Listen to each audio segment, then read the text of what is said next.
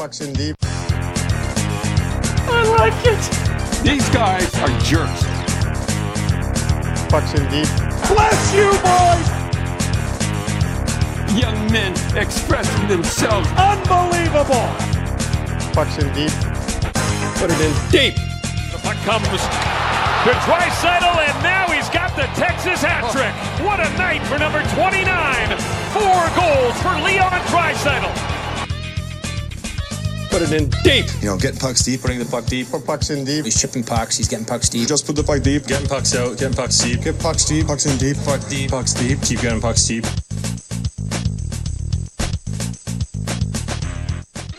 All right, welcome back, everybody. Pucks in Deep podcast. Josh Coleman, Adam Lesko. What's going on, Lesko? It's snowing again. This lousy smarch weather, as Homer Simpson once said. Smarch? Smarch. I like that. And fake spring. It was 7 degrees yesterday. They're the biggest snowflakes I've ever fucking seen. It's like a whiteout out there right now. On my way driving out here, and just all of a sudden couldn't see shit. Yeah, it's funny. I said we didn't get 50 centimeters, what, a week ago? I know. Oh my God. I know. Good news about that snowstorm, though. Our numbers jumped. Yeah? I mean, I wouldn't say significantly, but people were caught indoors. They were snowed in. They were shoveling. They were snow blowing. They were doing other sorts of snow-related activities because that was basically all you could do for 2 days. Pretty much. A lot of shoveling. All right, well, let's get right to it, my man. We got a lot of shit to get to here on episode 58 of the Pucks in Deep podcast. That's right. Welcome back, everybody. 58 episodes deep and not slowing down whatsoever. In fact, let's go. Going full throttle and speeding up and selling merch like crazy right now. We got orders coming in left and right. We got an email notification set up with Sean at Gallant Media. And again, I mean, I don't think it's going to be possible for us to thank Gallant Media enough. Let's go for, you know, what Sean and his company have been able to provide for us. And from what I understand, he's just kind of like a one-man show. So You're going to be busy. I hope I didn't throw him under the bus when I shared the website. I didn't really share the website with the intention that the people I shared it with were gonna order. What do you expect? I didn't even It's hot say commodities we're talking about I here. guess so, but I just meant to like show them what we had. Look how cool this is. Yeah, look how cool this is. Look how sick this gray hoodie is. Well, apparently everyone knows it. We sold fucking 4 of them already. Right on. Not bad considering we just launched. So if you are interested in ordering right now, we've got a couple different colors of hoodies and t-shirts available with the Pucks in Deep logo. We got mugs on there as well. So you can go to gallantmedia.ca/shop. GALLANT media.ca/shop. Check out what we got. If you like the show, if you want to support us, and if you want to look good doing it, this is your chance. Yeah, I think those are 2 good points you said. Number 1, look good, because it does look good. And I will always give you the most credit possible on that. You're the one that created the logo. Yeah, we collaborated on what we thought it should look like, but you were the one that designed it, created it. It's so good, man. And Sean refined it, though. He refined it, a couple tweaks. Oh, but, for sure. Some color differences and some movement of certain text on it and whatnot. But yes, it was a collaboration. But at the end of the day, it looks very, very pro is what I want to say. It looks legit. It looks professional. I'm really pumped up about it. And I'm proud of it. I think that's the most important thing. And the other thing that you said too, Lesko, is support the show. So, you know, we kind of put our foot in our mouths a little bit last episode or 2 episodes ago, whatever it was, where we said, yeah, we'll sell these things for $15. Well, guess what? You're losing 50 cents every mug. Oh, okay. Well, I mean, we're not really in it to make. You're jumping the gun. Like, this guy was so horny about selling this shit. You're hawking it. It's like not even set up. But hey, I mean, it's all set up now. We do have a web store. There's going to be more merch coming. We've got a couple other designs we're working on. So we're going to continue to grow on the Pucks in Deep podcast. We're going to continue to bring you top-notch, professionally produced, smooth-sounding content, along with beautiful merchandise. Smooth-sounding merchandise as well. When sure, you walk down why not? the street, get your nice leather jacket up there and squeak around as you're walking around. Namely, one thing I wanted to throw out there to the listeners, the ones that are purchasing merch and the ones that are considering purchasing some merch. We don't have hats on the website yet, but I do want hats. I want them so badly, Lesko, and I want them for myself. Like, I mean, yeah, fuck all you guys. I want them for myself. They are coming. I want me to get one. I want you to get one. The problem is hats are apparently a whole nother animal than shirts and hoodies and whatever else. So they are on the way. So we'll keep you guys posted on that. Well, I wanted to know from the listeners, A, do you want a hat? B, what color do you think it would be? Like, hit us up. Let us know on Twitter. We got the email, whatever it is, realpuckpod@gmail.com. I'm going to set up a Facebook page as well, and we can get linked up with Instagram and all that shit, because at this point in time, it's kind of, I would say it has graduated from just this little hobby that you and I have together as buddies. I think it's graduated from that to like I don't know what I want to call it. It's a thing now. It's beginning to take on a life of its own, yeah. Which is pretty much all you can hope for. And of course, we owe it all to you guys for listening and supporting us, throughout this journey. It's been, a year and a half since we started this. And, we started this because we have a lot of fun talking hockey and doing this and putting this together. But like I said, it's kind of begun to take on a life of its own. And we're really appreciative of that and definitely enjoying the ride. And last note on those hats, they are flex fits. Just so everyone's wondering, I wonder what kind of hat it is. And that's a great question, because if we're going to sell some bargain bin hat that hurts your temples, that's no good for anybody. But flex fit hats, let's go. I'm not sure if you've ever had one or wore one before. They're one of my favorite brands. As far as a fullback is concerned, the world has kind of moved away from fullbacks. We spent a couple years in the retro snapback, which I wish continued on. But now we've kind of moved to whatever I'm wearing right now. These Velcro backs. Right. We've kind of moved to the Velcro back. So it is a fullback. It's a flex fit hat. I know one of my good buddies, Pipes, shout out, brother. I know you're throwing an order in. He's looking for the hats too. He's like, I want to know more about this. He's like, do they happen to be flex fit hats? I was like, yes, they are. And he was so pumped. So I'm hoping that more people are kind of like that, thinking, hey, I think I might pick up a hat. You're looking at what, Lesko, 35, 40 beans. It's going to be between there. Stop talking price till we said it. I already talked to Sean. You're going to fuck yourself. I already talked to Sean about that one. That's fine. 35, 40 bucks on the hat is very acceptable. We will tell you once it has been set, people. Mr. Excited over here just wants to spill the beans on everything. But there is lots coming down the pipeline. There's lots coming down the pipeline for us as far as product goes, expanding in some social channels, and possible expansion of the team as well. And that is all I'm going to say in terms of teasing that. Okay. I guess on the topic of merch real quick, our boys down in San Diego, packaged in the mail. Pucks and Deep Jr. will be receiving their mugs. The boys down in California who sent us their Pucks in Deep game, and we're very thankful for that, and we hope you got some rye to put in there too. We probably should have some Canadian whiskey or something to put in those things. Is that legal? I don't know. I had to fill out some fucking form. Fuck's probably half price down there anyway. Oh, yeah, it would be. We'd be overspending. But some good Canadian rye would be nice to put in. Yeah, that's our advice, boys. Whenever you when you unbox them, we recommend testing them out with some good old Canadian whiskey. I meant to take a picture of the shipping label because it's funny that you just said Pucks and Deep Jr. because that's exactly what I wrote on the address label. Pucks and Deep Jr. Attention, and then the host name Alex. But yeah, it's exciting, man. I mean, obviously we shipped those ones out to those boys, on our own dime. It was pretty affordable. At first I was going to pretend like I was pissed and be like, if I could cost me $40 to ship it or whatever, but it didn't. It was actually pretty affordable, like $24 or something. That's not bad. I'll take a check for your 12, but at the end of the day, it's good. It's a good little, relationship we had going on there. They were a little not happy. They were not pleased about the length of time that it had taken. They promised us mugs and we haven't gotten shit. Well, sorry, we don't sell our shit on Amazon just ready to go like these guys. Yeah. And by the way, they mentioned that on their most recent episode of the Pucks in Deep Junior podcast, and it was released on February 6th. Did we shut those guys down?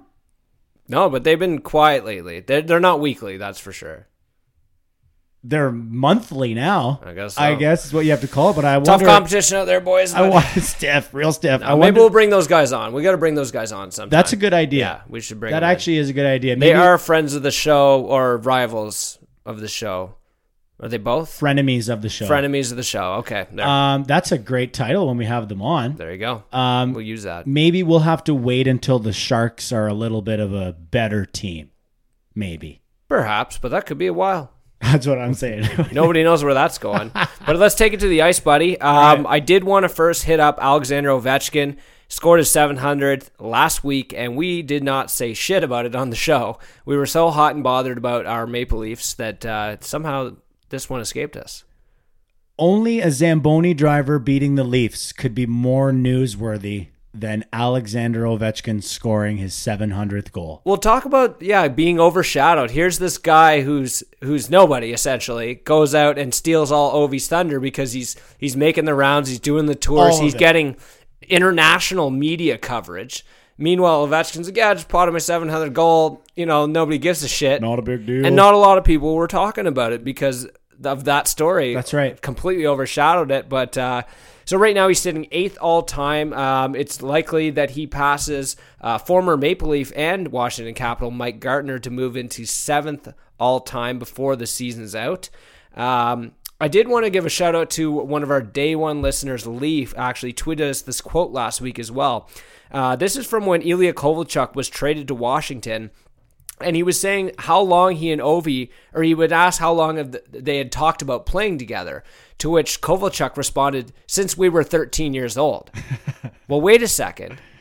According to official sources and I guess birth certificates, there's 2 years difference between those guys. 34 and 36. 34 and 36. Right. Right? But, and I believe we've talked about this previously on the Pucks and D podcast, is that it's been well known that several Russian athletes have had their birth certificates fudged, I guess, in order to compete in international competitions when they're too old.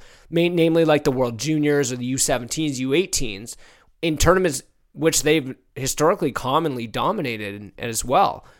So, and I've seen a couple people tweet this out. I believe Slava Malmud was one who alluded to this before. And I was kind of thinking, I was like, Ovechkin plays like he's 27 though. Looks like he's 48. With that friggin' salt and pepper salad he's got going on there. Yeah, the silver fox. Predominantly gray actually now. Yeah, it is. So, I mean, we'll never know the truth, but it was like Lee was saying, I wonder if perhaps Kovalchuk kind of spilled the beans on Ovi right inadvertently threw him under the bus. Yeah. But I don't know. I mean, does it become more impressive if he's actually 36? I suppose, yeah, because if he's playing this good. Or maybe Kovalchuk is actually 34. No, it would be Ovechkin that would be, right. Pretending he's younger than he is so that he could play, like I said, at that a higher, instead of being in the pros or wherever he's playing in juniors. Right, yeah. And, we have talked about that before on the show, and it's a pretty interesting, pretty shady fucking thing to do. When you got... Hey, they still lost the gold medal that year. They still lose, yeah. They still lost the gold medal. I don't even know if Ovechkin finished the game. No, he didn't. That was... they were beating the piss out of him. Yeah, one of my early knocks on Ovechkin when the Ovechkin-Crosby debate was at its fucking peak. And, of course, I'm Team Sid. Canada versus Russia, whatever. But I used to say, he fucking packs it in. He packs it in. When you're on the bench... and you know that your loss is coming, there's two things you can do. You can continue to play hard and know that, it's over. Yeah. Or you can pack it in. And he would pack it in. Oh, I'm injured. They were in his face. And then he would leave the game, and he did it again in the Olympics. Right. Whatever Olympics it was. It might have been Torino. In around that time. But he left most the game. Interestingly, it seemed he had really learned a valuable lesson in that gold medal game against Canada. Because when he came to the NHL, he was physically prepared. Here's this guy out there. He's monstrous. He's laying hits and scoring goals. And really has become one of the tougher players in the league, you could say. Oh, you got to keep your head up when he's out there. Yeah, absolutely. And so, good on him to make an adjustment, be like, this is what it's going to be like for me in the NHL. This is what it's going to be like playing in North America. I got to ready myself. And, I've heard people say this before, and it's there's a lot of truth to it, but Ovechkin and Crosby, I mean, Crosby especially, you could say, probably one of the best grinders in the NHL. Oh, you watch the way absolutely. those guys play the game. They're not Absolutely. hovering around the dots. Yeah, OV scores a lot of goals from the same spots, but those guys go and get dirty in the corners. Yeah, absolutely. And it's it's funny that you mentioned the grinder because I think for the years where Crosby was again peaking, let's call it whatever 08, 09 or around there, after he'd been in the league for a few seasons, on NHL, like on EA Sports, I used to always joke that he should be a grinder on like a 97 overall grinder, but he was a 96 or 97 overall playmaker, which was also fair. Like, he is such a great passer and very creative, right? Like, he was an assist first guy when he broke into the league, but it wasn't for his ability to just skate around with the puck and make nice passes, Lesko. It was from what you just said, going into the corners and digging, Making plays happen. and being really strong on the boards and making something happen that way. So you're right. Like, I always kind of thought that he should be a grinder more than anything else, which is pretty funny that you put it that way. Yeah, so Alexander Ovechkin looks like he's on track to score 50 once again this season. I wanted to talk a little bit about the Rocket Richard race since we're talking Ovechkin. Currently, it sits at Pasternak with 47, Austin Matthews with 45, Ovechkin with 45, and Draisaitl, after that 4-goal game, got himself kind of into the race with 43 right now. Throwing his hat in the ring. Yeah, so I don't know. Well, do you have any predictions on that? Who do you see flying in here? Matthews. Is that your heart or yes, your head, though? It's both. I think it's both. Yeah? I You think he wants it? Like, you think he's one of those guys who really cares about it? Not that the other guys don't, and not that the other guys' teams don't feel this way, but I feel like both Matthews and the Leafs as a whole want this for him, like, really badly. And I can see it when he buries one. Like, when he buried that, what goal was it just recently? It was a bit of a weird one, and no one even knew necessarily. Oh, it was the rebound goal. Yeah. The nice play, Marner over to Hyman, and then Hyman kind of bunted it to Matthews, and he just, whacked it into the wide open net. Yeah, Marner made that slick play, too. Yeah, nice play over to Hyman, and then across the crease to Matthews. And, I mean, for a goal that he just whacked into the net, I knew it was a big goal, too, at the time. I can't remember exactly what happened or when, but it was a big goal. His celly was absolutely epic in that moment. And then the rest of the team came and fucking hammered on him. And the only thing that was missing was the rest of the bench for an overtime goal. Like, it was a big goal. It was a pretty big goal at the time in the game, especially. And Matthews is one of those guys that you can tell he really loves to score. And, you used to always say that about Ovechkin. Awesome cellies, like, very intense. Sure, of course, everyone loves to score, but I like to see it. You know what I mean? I love the intensity and then the enthusiasm and the momentum you can generate for your teammates by carrying that enthusiasm after you score a goal. So pretty cool there. Well, what about you? You got any predictions? I'm gonna give it to Ovechkin just because it seems like this year especially, and he's done this lots of years, but he's on a mission. He's on a mission. Washington's looking really good right now. I put them in the top, 5 teams in the NHL right now as far as cup contention. And Ovechkin and the way he plays and the way his teammates support him, they are feeding him the puck constantly. And if he's in a rocket race too, you're damn right they're going to be feeding him. And I imagine all these guys are going to be getting favorable passes from their teammates, not just for being great goal scorers, but when you're chasing 50, that 50 is something special. Huge. Yeah, it's huge. I mean, if Austin Matthews scores 50 goals, he's the first Leaf to score 50 since Dave Andreychuk. It's in 93. And even in that season, Andreychuk didn't play all 82 with the Maple Leafs. He actually played for the Sabres and was traded. Like, that's an important note too, actually. Yeah. But that's going to be, before most or many of our listeners were even born. Let's go. Exactly. And so it would be amazing if Matthews did happen to pull it off and win the Rocket, because I think the last time a Maple Leaf won the scoring title was the 30s. Ugh. Yikes. Yeah. Not surprising, though. That's before everyone's time. Yeah, exactly. It's not surprising, except for my grandmother, I guess. Right. But that's how meaningful that would be to the fan base. Like, I often say that, players don't give a shit about any trophy but the Stanley Cup, and we as fans really don't either. But if there's something really special, it's the Rocket Richard Trophy, man, leading the league in goals. And I really enjoy how there is a race like this year. It's been pretty competitive with Pasternak, Matthews, and Ovechkin throughout the whole season. Yeah, and we talked about this just before we came to air. There's actually tangible statistics that you can measure, and they're just goals. Like, there's no gray area. There's no importance to his team, or criteria of, well, what's the best defenseman? Is it defending or is it getting lots of points? There's none of this argument, like, debating over it. Right. It's goals. That's it. How many did you put in? And I guess people can say, well, he had 9 empty netters. Who fucking cares? An empty netter is a goal, and a goal is a goal is a goal. They don't ask how. If Matthews doesn't win it, I hope it's Ovi. And I don't know if 2006 Josh Coleman would have said that. I probably would have said, I don't want Ovechkin to win it. Anything. But I've matured.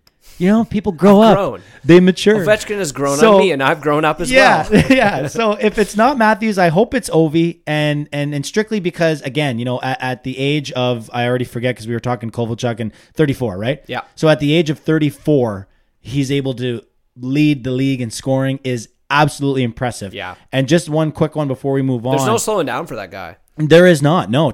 Father Time catches up to everyone except Alexander Ovechkin. But one more quick one as it relates to Matthews and the Rocket. Matthews has only played a full 82-game season in his rookie year. Okay, let's let that sink in for a little bit here. This is his 4th season in the NHL, 1 season of full 82 games. And it was his rookie season. Mm-hmm. And guess how many goals he scored in his rookie season? 40. Yeah. So a rookie burying 40 with Zach Hyman on his left and 52% William Nylander and 48% Connor Brown. Yeah. Okay, this guy scores 40. Ever since that year, I said, if this guy plays a full 82, he can and he will, Kyle Dubas, win the Rocket Trophy. And when he got off to great starts in both of the previous 2 seasons. Yeah. And I remember updating my Facebook status several times with a picture of, it was just the rocket emoji. That's all I did. I didn't even say anything. I just put a picture of a fucking rocket and updated my status because this guy was scoring every night. He gets 34 goals in 62 games, Lesko. That's only 6 goals fewer than his rookie season in 20 fewer games, man. Well, even last year, I recall, I believe over 82, he was on a 50-goal pace. Obviously, a little derailed due to injury. And back to that 2016 season, it meant a lot as a fan to see a Maple Leaf score 40 goals because no one had done it since Mats. No, and that was kind of special. And that's why, like, you say he doesn't win the Rocket this year, but he hits 50, I'll take that. A huge win. I'll take that. As a fan, I'll take that to the bank and snuggle that shit and go to bed with it. At this point, regardless of whether he wins it or not, it's a huge win. He already has 45 and 66. That's crazy. He had 37 and 68 last year. He's obliterating his own records at a record pace, and he will win it. And I do believe that it could be this year. I'm calling it that it's going to be this year, and I hope it's this year because it'll be very awesome to see something like that happen. And then when the Leafs, if and when the Leafs get eliminated from the playoffs or whatever, people will say, "Oh, but at least you won the Rocket Trophy."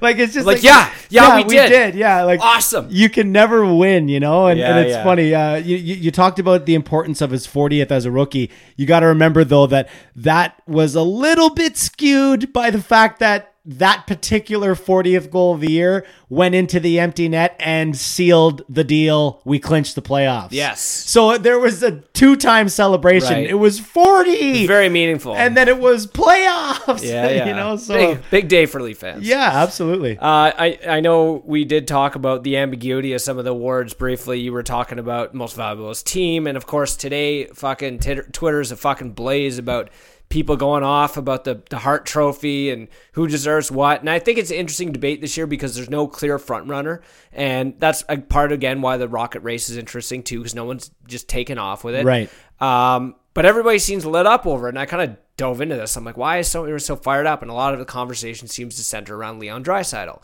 And I'm thinking, well, the guy's got, isn't he on pace for over 100 points? He already has 100 points. Or 106. So it's like, okay, well, this is, valid person to be nominated for such an award. And we've talked about this award before and how it's kind of stupid and the criteria is stupid and it's, the ambiguous. definition is stupid. The definition's ambiguous. And yet, apparently this all devolved from some stats guy on the internet saying that Valerie Nichushkin was more valuable to his team based on whatever metrics than Draisaitl was. I guess from a complete standpoint or whatever they used. Thoughts? I pimped him in fantasy and he got 2 assists. Those are my thoughts. So a guy with 25 points or a guy with 100 points, who do you choose? I don't know, but it all comes down to the fact that they like to say that Draisaitl and McDavid cancel each other out. Which I'm okay with. Do you have to pick one at least for nomination purposes? I think you have to pick both of them. Yeah. I think it's just undeniable. I just think it's nonsensical to not put Connor McDavid on a ballot. Right. How many games does Connor McDavid have to play in a regular season for you to take him off the ballot? Is it 41? Is it half the season exactly? It's got to be something like that, yeah. Because what about the season where Mario came back in half the season and won the scoring title? Did he get the Hart that year? I don't know or care. Or did they give it to Yarmir? I'm not sure, but actually that's a really good question though, because that would be a similar idea. Yeah. Let's say McDavid misses half the season, Draisaitl's an absolute rock star, Edmonton makes the playoffs, Connor McDavid comes back January 3rd or whatever it would be for half the season and wins the scoring title for the league, most points. I don't know how you don't put both of those guys on the ballot. I'm kind of at this point too, especially with this award in particular. And if you're a longtime listener, you would know our opinions on this. But who cares? I mean, of all the awards, this is probably the dumbest one. Is it not? This is easily the dumbest one. It's the dumbest award. Like, and the who best the fuck award cares? And I'm sorry, but if you're gonna fucking pull stats out of fucking the sky to tell me that Draisaitl's not worthy of a nomination or this player is better than him, like. Go fuck yourself. Honestly, it's the dumbest thing. You're honestly just using numbers to troll people at that point. Okay, like it's not even a debate. Don't debate me on whether or not somebody with 100 points is better than somebody with 25 points. Okay. Why don't you just say, "Come at me, bro"? Well, it's just at the end of the day, who cares, right? Who cares who wins that fucking award? And don't go trying to tell me that you'd rather have this guy on his team because of X stat. As opposed to the stat that really fucking matters and that earns the bank and puts wins on the board. The Hart is the worst, and the best award isn't even considered one of the major awards, and it's the Lindsay. Yeah, so if you get rid of the Hart, maybe that puts a little more emphasis on the Lindsay. Wow. At this point, there's no getting rid of the Hart. I don't see why not. Just because it's... either change the definition. We've talked change about this the definition. Before, right? That's all you got to do is change the definition. But listen, while we're still talking about trophies, let's not dive too crazy into this. But let's look at all the major ones just quickly. The Hart, the Vezina, the Norris, and the Calder. At this point in time, if I asked you to give me a name off the top of your head for those 4, would you not have a difficult time blurting a name out? Because I would. I had a difficult time typing down my thoughts. Mainly because, and again, said this before, but awards, who cares, right? Like, at the end of the day, who cares? Especially when the award show comes around, it's after the Cup playoffs, it's the middle of fucking summer. Yeah, but you know what I mean? Saying like, who cares is subjective. It totally is. And people care. A name pops out at me, but I'm not about to like have a debate. And the worst thing is when somebody's like, I think this guy's a front runner for the Norris, and somebody's like, "Oh, you're a fucking idiot." Yeah, but like, you know what I mean? Like, that's the worst thing online. Like, why does everyone who says something you don't like have to be an idiot? Man, why can't they just have an opinion? And especially with something so subjective such as these awards, right? You're getting lit up like Ray Ferraro. Oh, on Twitter. Did you see Ray's Twitter account? Yeah. So he was going at people. Every once in a while, Ray Ferraro takes runs at people, and it's hilarious. He does. He was on TSN 1050 actually when I was at home before I came over, and they asked him about it, and he's like, putting a quarter in him basically to see what. And he's like, and he said similar to what I say. He's like, honestly, who cares who votes for who? You know what I mean? It's so subjective. Anybody can pick anybody. And he's like, honestly, if Marty Marincin scores one more goal, I'm voting for him. You know, at the end of the day, though, like I'm not here to debate you. I know what you're saying. You're kind of going on a bit of a social media rant, saying everyone just fucking relax, right? But I think at the end of the day, the awards are the awards, okay? They get handed out every single year. They're always going to get handed out. They're always going to go and dress up and have these little speeches or whatever. But at the end of the day, for me as a fan and now as a co-host of a podcast, it's an opportunity to have a conversation and, you know, center your conversations around goalies. Let's talk about the Vezina. Let's talk about the Norris. All right, let's talk so about some D-man. D-man. For the Vezina right so now? for me, that's a tough one. That one is the There's toughest. another one that's not being run away with right now. That one's the toughest. Yeah. I mean, I don't know if I can bring myself to give it to Tuukka Rask. I don't know if I can get there. Has he played enough games?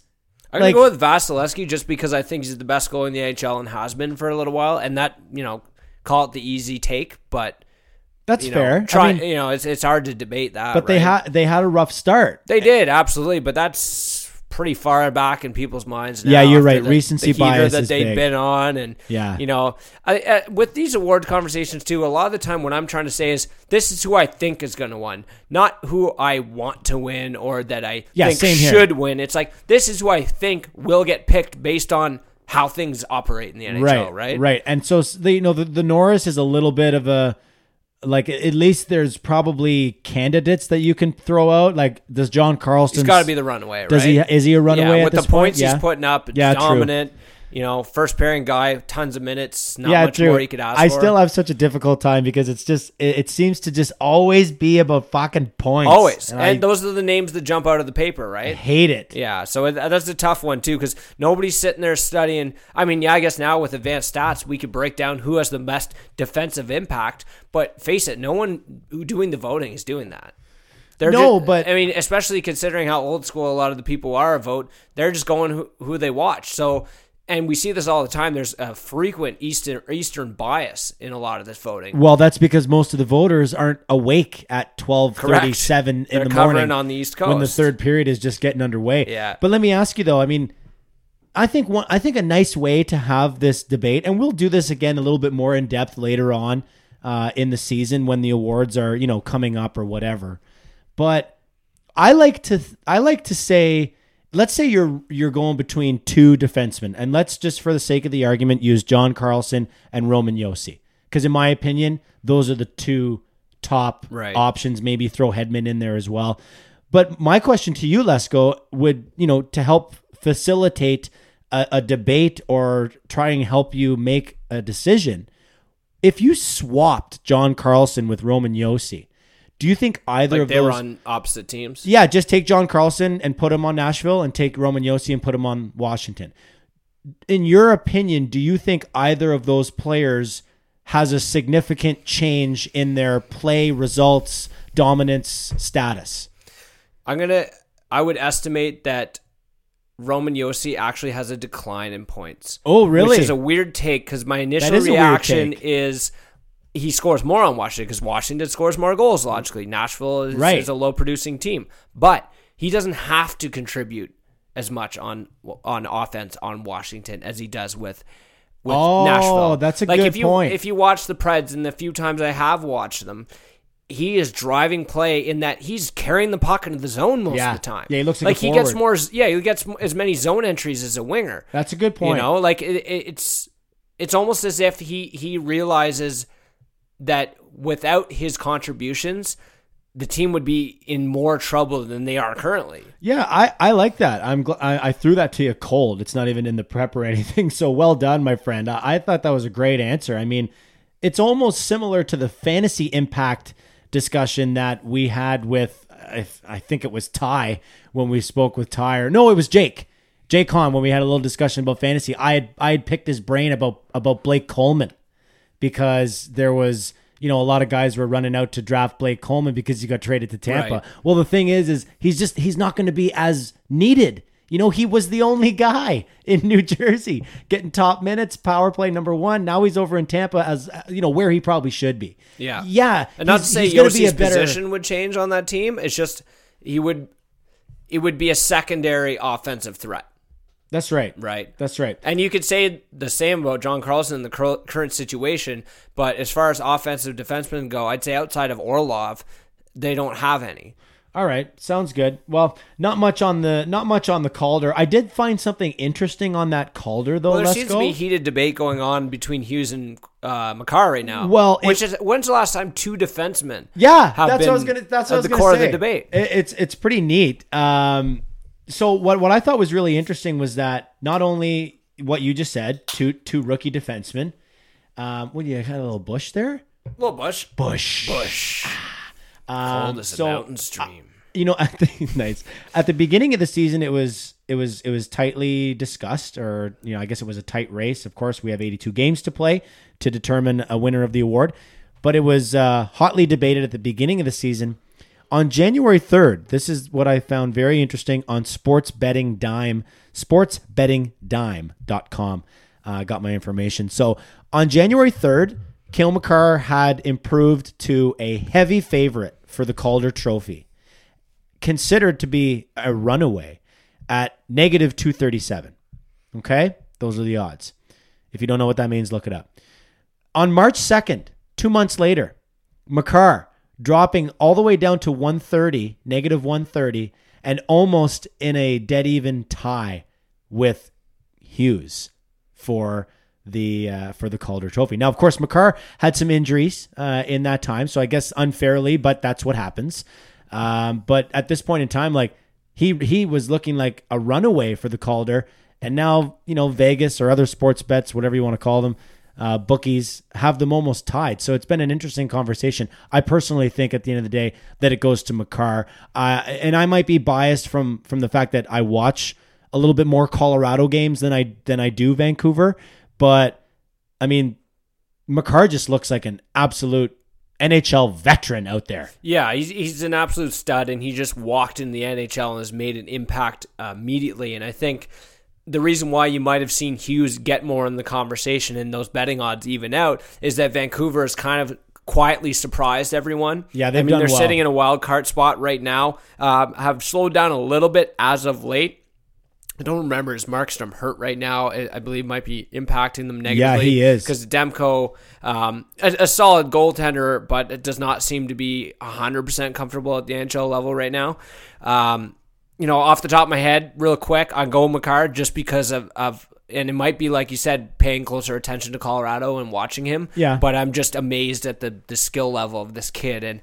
And you can have all the skills in the world, but to be able to transition to the NHL that easily, that smoothly, and I'm not saying that's not taking away from Quinn Hughes. He's playing top pairing minutes right now, and that is probably the toughest part about Quinn Hughes and any rookie defenseman is that defensive aspect of the game and dealing with top line matchups. Yeah, I mean, you can be a prowess offensively, but if you're a clown in your own zone, you're going to get eaten alive. You see that with a lot of young defensemen in the game. It's excellent, and especially now with the modern defensemen, right? Good puck movers, good skill sets on them. Excellent players with the puck. It's without the puck, though, that really hurts them. I saw an interesting post too. If the Olympics started today, and Cale Makar is on Team Canada. Yeah, is he Drew Doughty circa 2010 sort of deal? Well, I mean, I guess so, right? Why not? I mean, Quinn Hughes, do you think he makes Team USA?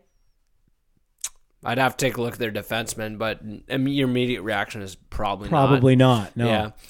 That's a tough one, though, and I guess we can do a whole program on potential Olympic rosters, and it'd be great if we could do actual ones, but that's a whole nother conversation right there. Well, I guess they're talking about that at the GM meetings in Boca Raton this year, wouldn't they? That would be I'd something imagine on that the probably docket. comes up every single time, and it is kind of a weird time right now because they're even talking about delaying the Summer Olympics, the upcoming summers, and obviously the conversation surrounding coronavirus and what's going on in China.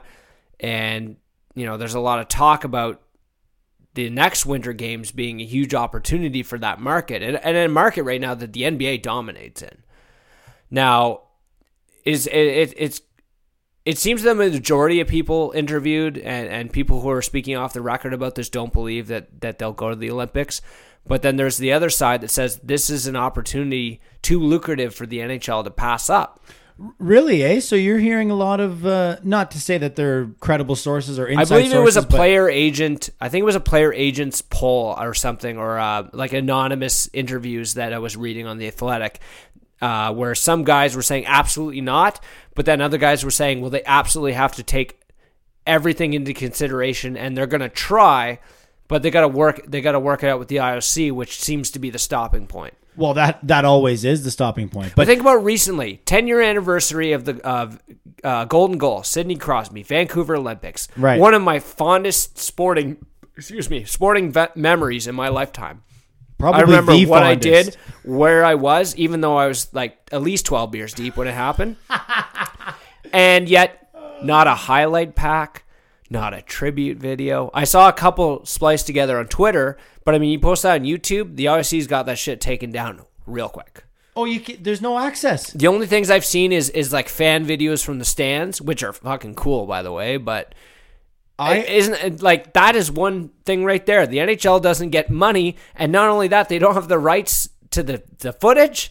They can't even do the footage. It's a raw deal. So like, we all understand, as much as we want, as much as the players want it, we understand that at the end of the day, this is business. If they're risking their players, there's got to be a return. I'm on the league side, and I get a lot of flack for it, but I am on the league side, and I mean, I guess it's kind of twofold. It doesn't make sense from a business standpoint, pure and simple, right? It's twofold. One, a business perspective, and I'm not a businessman. I'm not claiming to know any more about business or the economy than anybody else, but I just feel like the NHL gets boned, and I'm a fan of the NHL. I back the NHL. So when this happens, I'm on their fucking side. Yet everyone else that's a fan of the NHL and wants to watch NHL hockey and loves NHL players, when the NHL doesn't go to the Olympics, they fucking turn their coats and they start bitching at the NHL and Gary Bettman, blah, blah, blah. Like, figure it out, guys. Are you a supporter of the NHL or are you not? Because the NHL gets completely bent over on these Olympics. Yeah, completely bent over. It looks like a PR thing because look at the Olympics holds the event. So if the NHL doesn't come, it just looks like the NHL is not coming. It's not. People don't look at the other side or it's like, well, maybe it's a problem with the IOC, right? Everyone immediately goes to the NHL. Why aren't they letting their players go? Yeah, because but that's the narrative, right? The narrative is NHL won't let their players participate. Yeah, but even outside of Canada and the USA, hockey is the main event. It is. It's the main event in terms of people around the globe tuning in to a certain event, okay? So think about the Summer Olympics. Yeah, What's your favorite event of the Summer Olympics? Beach volleyball is my answer. And good answer. It is twofold 100-meter again. dash. It is.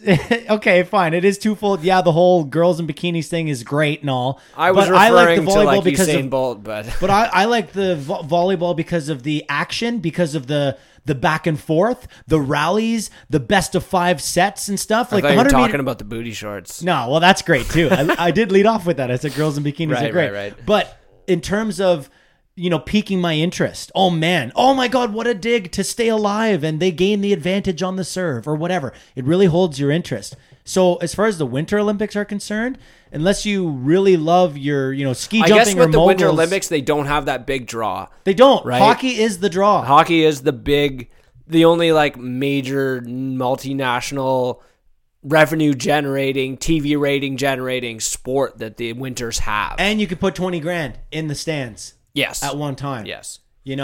So it's huge. It's a big draw, and whether or not the players go, I mean, today, March 3rd, 2020, yeah, I'm hoping they go all we can do is say we hope it works out, and we know the players want to go, and we hope it works out for them, and we hope it works out for the NHL, and they cut a good deal. It's good that there's discussions being held on it. I don't really see it becoming a huge negotiating tactic, as some people have alluded to when it comes to the CBA, because I think labor peace is a higher priority than the Olympics for everybody at this point in time. Yeah, but the Olympics could, that discussion could facilitate labor peace. I just don't think it's going to hinge Oh, it's not going to like hinge. labor peace is not going to hinge on Olympics participation. No, I don't think so As either. some people were alluding to before, using it as a big negotiating tactic Or like for a the crutch. players. It's Because not a let's crutch. be honest, the players at the end of the day, that's HRR. That's hockey related revenue that they want as much as the NHL wants at the end of the day. Yeah, very true. Listen, I mentioned the GM meetings in Yeah. So what Boca else do we Raton. got other than Wait. Olympic bullshit on that? Did you happen to see the photo of Gary Bettman arriving to the GM I did meetings? not. We'll look at it right now. Wow, those are some fast shades. Aren't those the best shades you've ever seen the commissioner of any sport wear? I've never seen Jerry wear any shades, and those are something else. What's Jerry's percentage that these sunglasses were bought at a mini mall? Yeah, he probably bought them at like the bodegas downtown New York or something. Right. Oh fuck! I had to find it because it's pretty fucking Yeah, awesome. he's like, man. I'm getting these, and they're always in Florida. He's like, I'm getting these glasses for going down there. Yeah, I got to get my new shades. Yeah, the only thing I really wanted to talk about, and I feel like it's the only news thing to come out, and I can't believe it's taken us 45 minutes to get to it. I know that we got hung up on Olympics, but there's two things actually. Okay, sorry. Well, the quick thing we should gloss over is that the emergency backup thing that Oh, everybody right. was up in arms about, all of a sudden everyone cares about it because it's something that affected the Maple Leafs, is not being changed whatsoever. Because let's be honest, how many times has it ever happened? twice. Twice. And how many times will it happen for the rest of the Exactly. league's So they're not existence? changing it. I mean, I'm a Leaf fan. We lost, and I'm not fucking raging to change it because let's be honest, we would have lost that game regardless. No, but that's not really the point, right? The point like to remove there's it a valid point to it. was to make sure that the league doesn't get embarrassed, basically, at the end of the day. Yeah, and people are already suspicious. I mean, people were pissed off. Like, this is where this was generated from, was people were pissed off that a Maple Leaf employee was playing in a game with playoff implications, right? And Oh, you yeah, know, that's a better point. Guy's 42 years old, hasn't played pro hockey ever, hadn't played any competitive hockey in 5 years. You know, if he gets lit up, how many people are going and throwing allegations about him? Doing it on purpose. You know what I mean? Like, and the league wants to avoid that kind of controversy. Now, thankfully, they did. It turned out to be a feel-good story and brought a lot of positive attention on the NHL. But it also shone a light on the ridiculousness of the whole situation and of the protocol that they have in place, right? I had two different people ask me if I would have thrown the game. Like, what would you have done? They said, Coley, what would you have done? I said, I don't even know how to answer that question because I'm you such know a what? huge Leaf fan. I probably would have considered throwing it in. But then when the shots started coming, I'm going to try and stop You're going them. to try and stop it because Yeah. you don't want to embarrass yourself. And I might let them in anyways. But number two, like, you know, you're an athlete, you're competitive. Like, you don't want to just sit there and you don't want people to think that you're throwing the game. And at the end of the day, like, if you do get lit up, no one's going to accuse you of it because let's be honest here.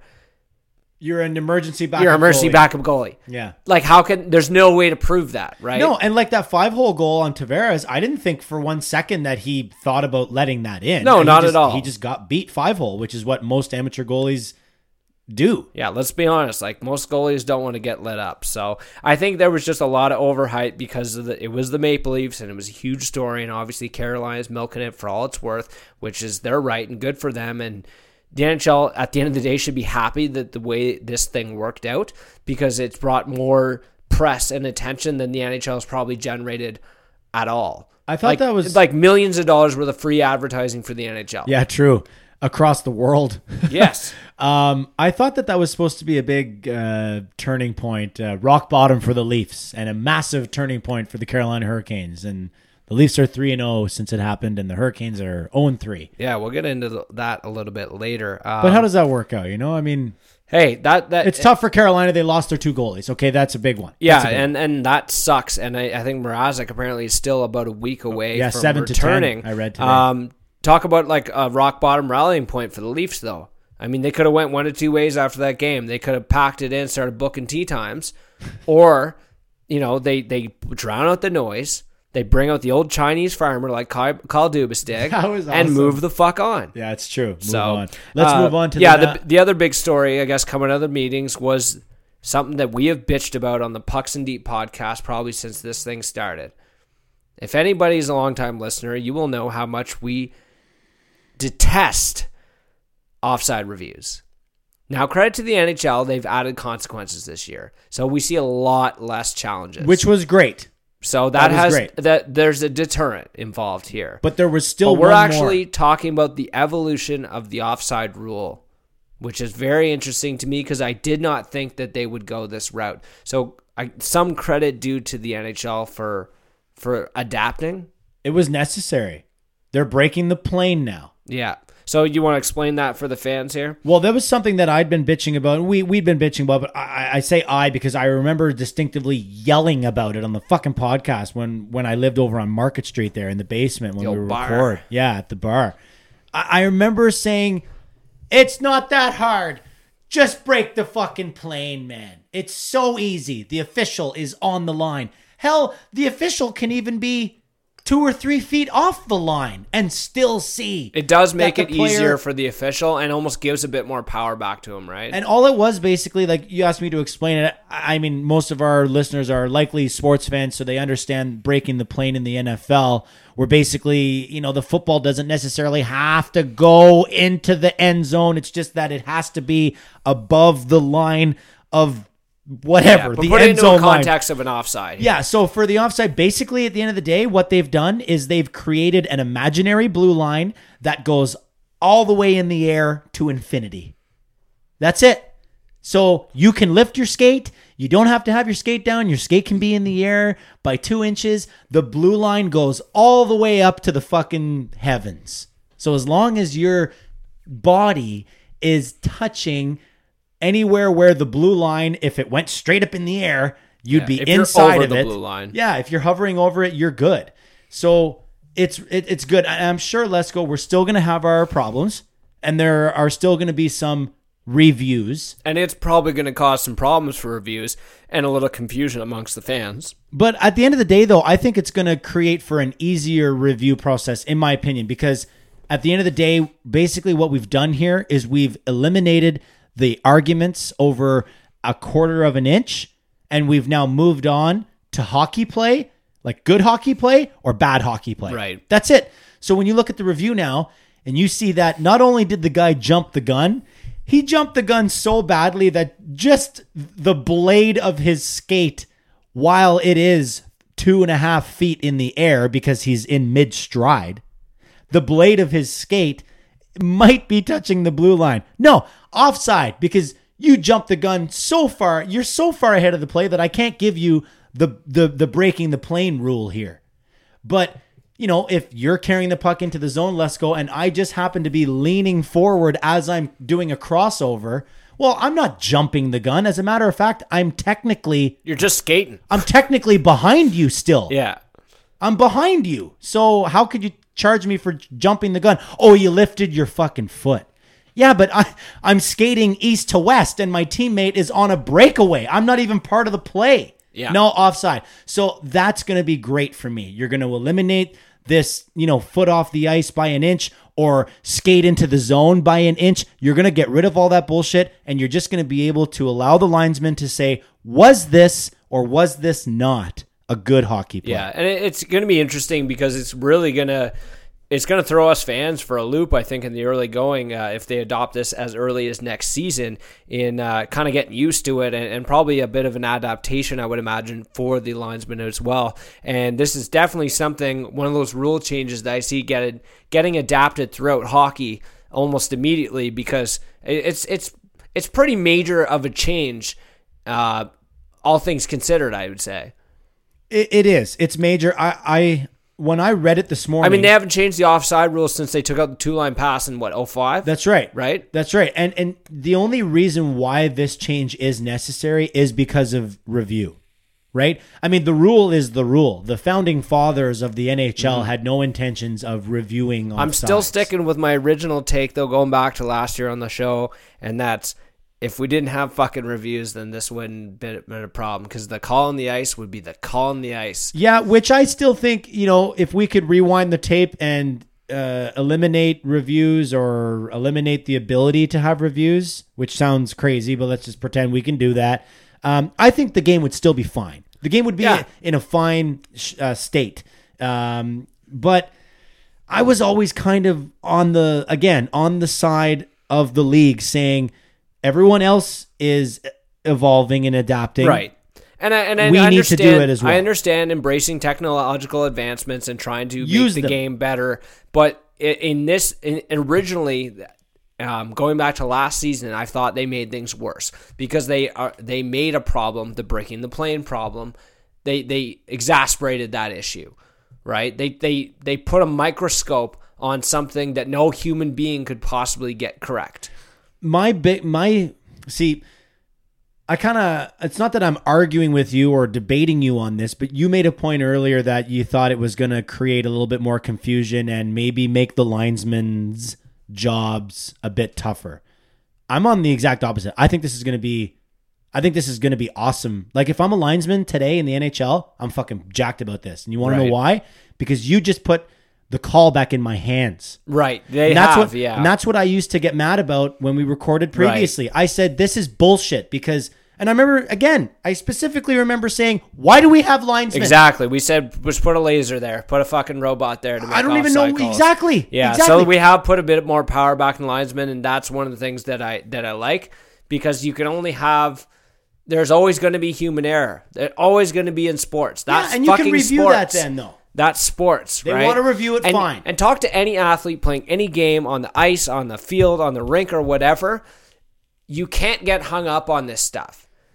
No, it's play part of the game. happens. It's part of you the game. get over it. The second the puck drops, you have to get over it because if you're not in the right fucking headspace, you won't perform. Yeah. If you're gonna sit there thinking about that ref's a dumbass, I'm gonna tell him what's piece of my mind, right? Two more. You or something, can't do that. Like you're taking your head out of the game. And we talk about how mental sports are, right? Like how psychological sports can be.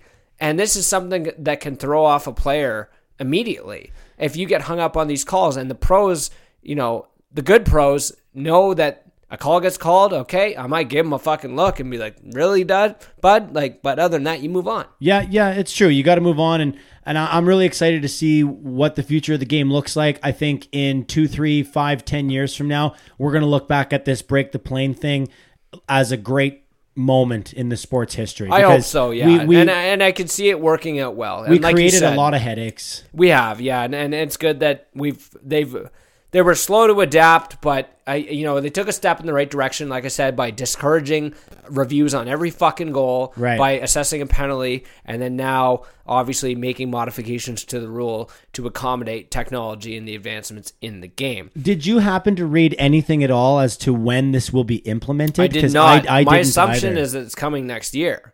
Fuck, they should do it for the playoffs. Is it that hard? Well, they can't change rules mid-season. That Yeah, just I seems guess. like a weird thing to do. Yeah, sorry, you're right. They could implement the review for the playoffs because they're not changing the game. They're changing what they can Right. review, which is allowed. Right. But they're actually yeah, you're right. They're changing the game And here. you have like you gotta have a bit of a training with referees and True. whatnot. I mean, Yeah, that's these guys fair. have been calling the game the same way their entire lives. But just right? wait, though. It'll be Game 7 of the Stanley Cup Final, and there will be a stupid skate off the ice review that can't be determined or something like that. And they'll be like, for fuck's sakes, we're planning on implementing this next year, and it had to happen now. So Lesko, that, Bettman, Daly, the Players Association, whatever, the Referee Association, they're all heading into these playoffs with their fingers crossed saying, listen, we're making I hope this we change. don't have to deal with this. We're making this change next year. Like, starting October of 2020, we're going to be fixing this. Please reward us by not having any major events here in the playoffs. Because last year, dude, there was way too many. Yeah, absolutely. And with most rule changes, there will be yelling. There always is, right? There will be yelling. One of the other topics that the guys covered down at the GM meetings, obviously, and I alluded to it a little bit earlier, is this coronavirus issue. Right now, actually, the IIHF recently announced that they are canceling the U18, U19 men's and women's tournaments that were set to take place over in Europe. So now we're starting to see the impact on professional sports. And some of the stories that were coming out of the GM meetings were these contingency plans, essentially, that, if push comes to shove and if it comes down to it, we could see games postponed in the NHL. And not only that, but we could see games without fans. That would be crazy. That would be like we would be watching on TV though, right? I guess. Yeah, and have you ever seen those games where there was like major snowstorm, but the game still went on, but they basically told fans not to come, we'll refund you, and it's a completely empty barn? That's a weird thing. Like, they would talk about a huge element of the atmosphere in the game being taken out. Yeah, no kidding. Some of those massive home teams, maybe some teams that struggle on the road would welcome that idea. I'm not sure. But that would be pretty intense, man. I mean, at this point, though, like, I don't know what to think of this coronavirus, man. Like, I don't want to say that I've been joking about it because it's not a joking matter. But it seems everyone has. But now it's here. Now it's in North America, and people are not joking about it so much. Now they're starting to, line up at Costco and raid the place. I mean, you see what's going on in Seattle and the West Coast right now, and it's not something to joke about. Just based on the fact that people who with pre-existing conditions, people who are not the best of health, are at much higher risk of this potentially fatal. I would like to keep it light in the spirit of the podcast and all that shit. I don't fuck with pandemics. Like, when it comes to these kind of disease and shit, like, if this stuff comes local and this gets real serious and it's like, don't go to public places if you don't have to, and self-quarantines and all that, I'm going to live in my fucking trailer, and you can call me when it's over. I'll call into the podcast. Like, I don't screw with this kind of shit. You know what I mean? Like, I wash my hands frequently, and so you're scared. So you're freaked out over this. I'm not freaked out, but I don't fuck with these kinds of diseases. You know what I mean? Like, I will avoid this shit at all costs. So, for example, like, I do buying and shit for a living, right? So people, you're handling a lot of stuff. So yeah, handling a lot of shit coming from overseas, blah blah. I don't know what the implications of that are, whatever. But I had people at my work right when this first came up coming up to me like, we got to get a shitload of hand sanitizer, and I'm thinking, okay. I go online, fucking sold out. And this is back in like early January. Really? Sold out. Fucking what's left on Amazon? A liter of a hand sanitizer, $100. What? So like, there's crisis comes opportunity, right? I guess so. I mean, here's my thing, and I don't want to take a massive spin into the end of the world or like. Are we thinning the herd? Is that what's going on here? That's what I think. Like, you ever watch like Bill Burr? He talks about like blowing up cruise ships to thin the herd. No, but I think. I don't want to label myself as a conspiracy theorist here, and by no means necessary am I furthering the argument or the theory that it was created by man to, have population control and all that. You were on Facebook for too long. My thing, no, I've seen some thoughts. I haven't even really read into Corona very much, to be honest with you, because I'm kind of the opposite. If I'm going down, I'm going down. And my biggest thing is I feel like, humans are the detriment to the world. I mean, that's a fact. We're an infectious disease that the world needs to remove, whether it be on a large scale or whatever. But, every so often something comes along and it's basically the earth acting as a dog and shaking us all off because we're just fucking killing it. So at this point in time, these things they pop up. They pop up in very populous areas, and it just it takes out a percentage of the earth. And I think it's a natural thing. I do. I think it's it happens somewhat all the of time, a natural thing. Yeah. I guess the most fucked up part is that we have modern medicine, but even still, it's going to take like a year and a half for them to even come up with a vaccine or something like that for this. But I guess the one message I do want to put out to our listeners who this is a weird thing for us to really get into, and I don't want to get all political here, but please trust reliable sources here. Go to the Center of Disease Control if you're in the United States.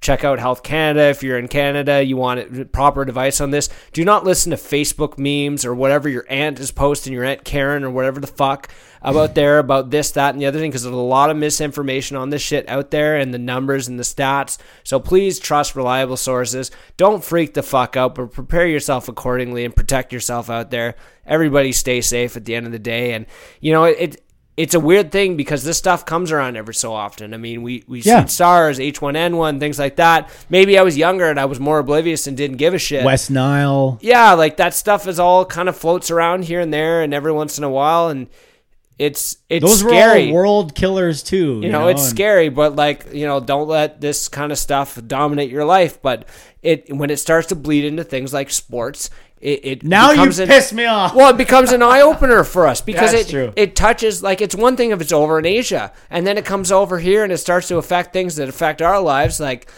You start seeing public gatherings being cracked down on, or like events being postponed. They're talking about the Olympics potentially being postponed. I mean, it starts to become mainstream, I guess, and open people's eyes up to it. And unfortunately, for the rest of us who don't panic, we're almost forced to react in a similar manner.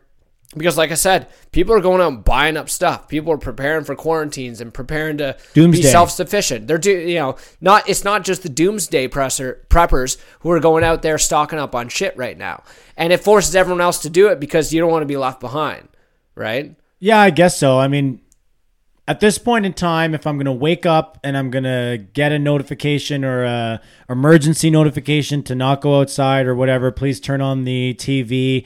We have breaking news. I just want it to be zombies.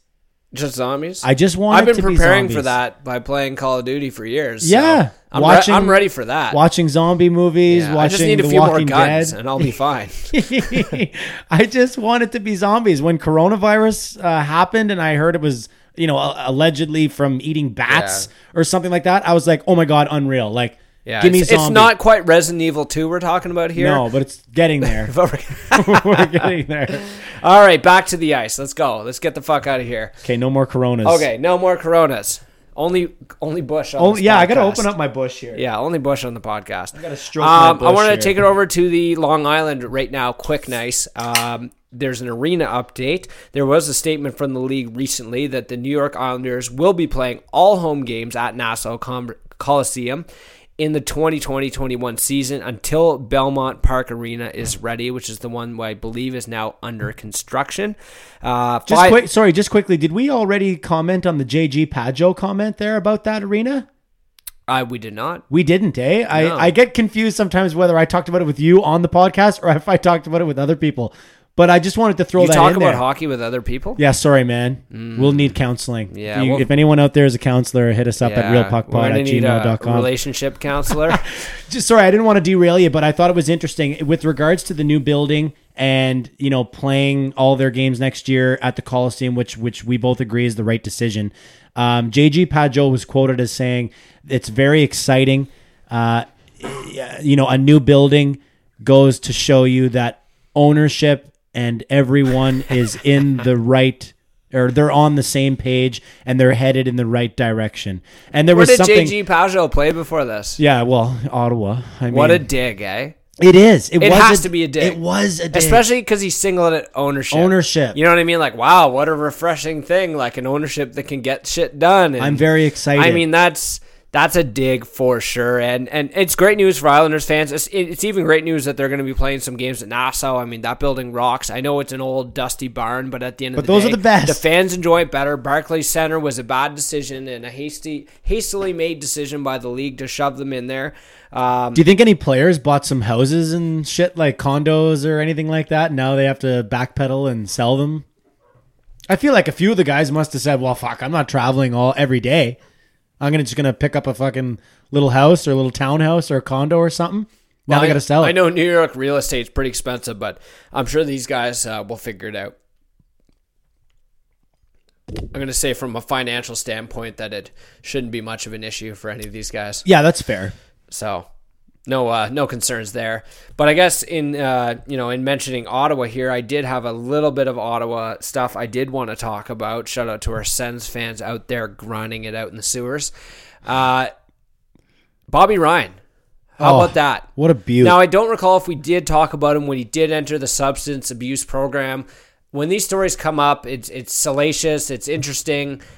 And I'm always have reservations about talking about it, especially when you're talking about a guy like Bobby Ryan, who's very well respected around the league, former second overall pick, Right. Former dominant player in the NHL, but has been through so much. I mean, and not just been through a lot, but has lived through it publicly. The shit with his family, and now this battle with alcoholism. But for this guy to come back in his first game at home and his second game back overall from being in the rehab program, comes out and snipes a Hattie. What a story, man. I watched that, and I swear to God, I was tearing up just a little bit. I would have loved to have been there. And for the Ottawa Senators fans, they gave him a standing O. And what a great thing for the fans too, who paid their money, who showed up to that game despite what has gone on all season long. It's a great story for the fans, the organization, and of course for Bobby Ryan. Bobby Ryan, such a beaut. Like, even all those years when I used to go to maybe 10 or 12 Sens games a year, 2 or 3 Leaf games, and then 8 or 9 fucking regular games. I would get them with my buddy. And we would go down, get them on the cheap, and we would just go down and watch Sens games. He's a big Sens fan, but I'm a hockey fan, so I would just gladly go down and watch games. And it used to be so awesome, man. The fans loved Bobby Ryan, and we're talking, back when they were playoff. They were really team. excited when he came to town. Yeah, and it was, it was a really good time, and I always had a soft spot for Bobby Ryan. Like, I don't know why. Maybe it was because of his affiliation with Gong Show.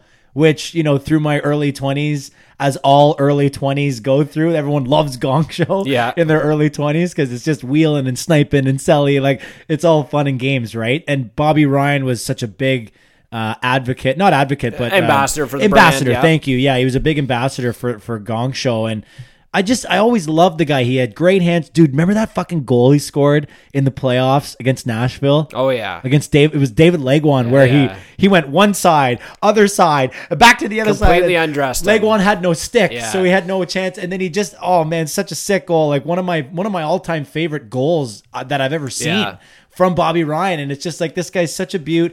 And, back to your point about talking about it on the podcast, I'm positive that we didn't, because to be completely honest with you, I didn't even know he was in. I didn't even know he was in rehab. I mean, I'm sure if I would have looked him up, I would have found out. But I didn't really know, nor should I need to know or care to know. Again, and it's another thing that's very precarious in when the media covers it too, because it's like, did we lead with this? How big of a story is it? I think it depends on who you are and your pedigree that determines that. Very fair. If Alex Ovechkin had to enter the substance abuse program next week, it is lead fucking story. Yeah, absolutely. And it's a weird thing. It's just it's a delicate balance that people in journalism, I think, have to strike. They got to walk that line, because it's kind of offside, is it? It's in a way it is, and it's weird because it's personal, but it's public when you're a professional athlete, and that goes back to what I was saying about the struggles that Bobby Ryan has had throughout his life, and he has had to deal with all of these struggles publicly, and it's a tough go. But at the end of the day, good story, positive story for the Sens. But right away, I'm gonna flip it on its head and take it over to Mr. Eugene Melnyk. Huge. The worst owner in sports. I hear him compared to James Dolan a lot, the owner of the New York Knicks, as being like, some people say that James Dolan makes Melnyk look like a good owner and blah, blah, blah, but he's definitely the worst owner in the NHL. We all know that. Yes, we do. I don't know. I don't know enough about Dolan to really make a comment on it, but I mean, it seems like a fair comparison, seeing as how Dolan recently just put out a public announcement to make sure that Spike Lee doesn't enter through doesn't use the wrong door. Doesn't use the employee door. Yeah, real important stuff you're dealing with today, James. What else you got on your That's fucking a big agenda? story. I know we're not a basketball right? pod. It's I know we're not a Knicks, basketball pod, but that's a big story, man. Like the guys were saying on Overdrive, they made a really good point. They're like, if you need to reach out to Spike Lee and say, hey, Spike, do you mind not using the door?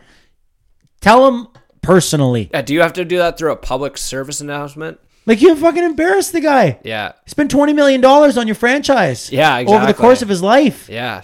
That's ridiculous. Maybe a T-bomb or an email. Yeah, something, right? Like, I don't know. Pretty ridiculous. A weird thing, right? So, we rag on Melnyk a lot, and he's probably the least popular owner in sports, next to James Dolan, and I think that's probably the reason why the comparisons are there.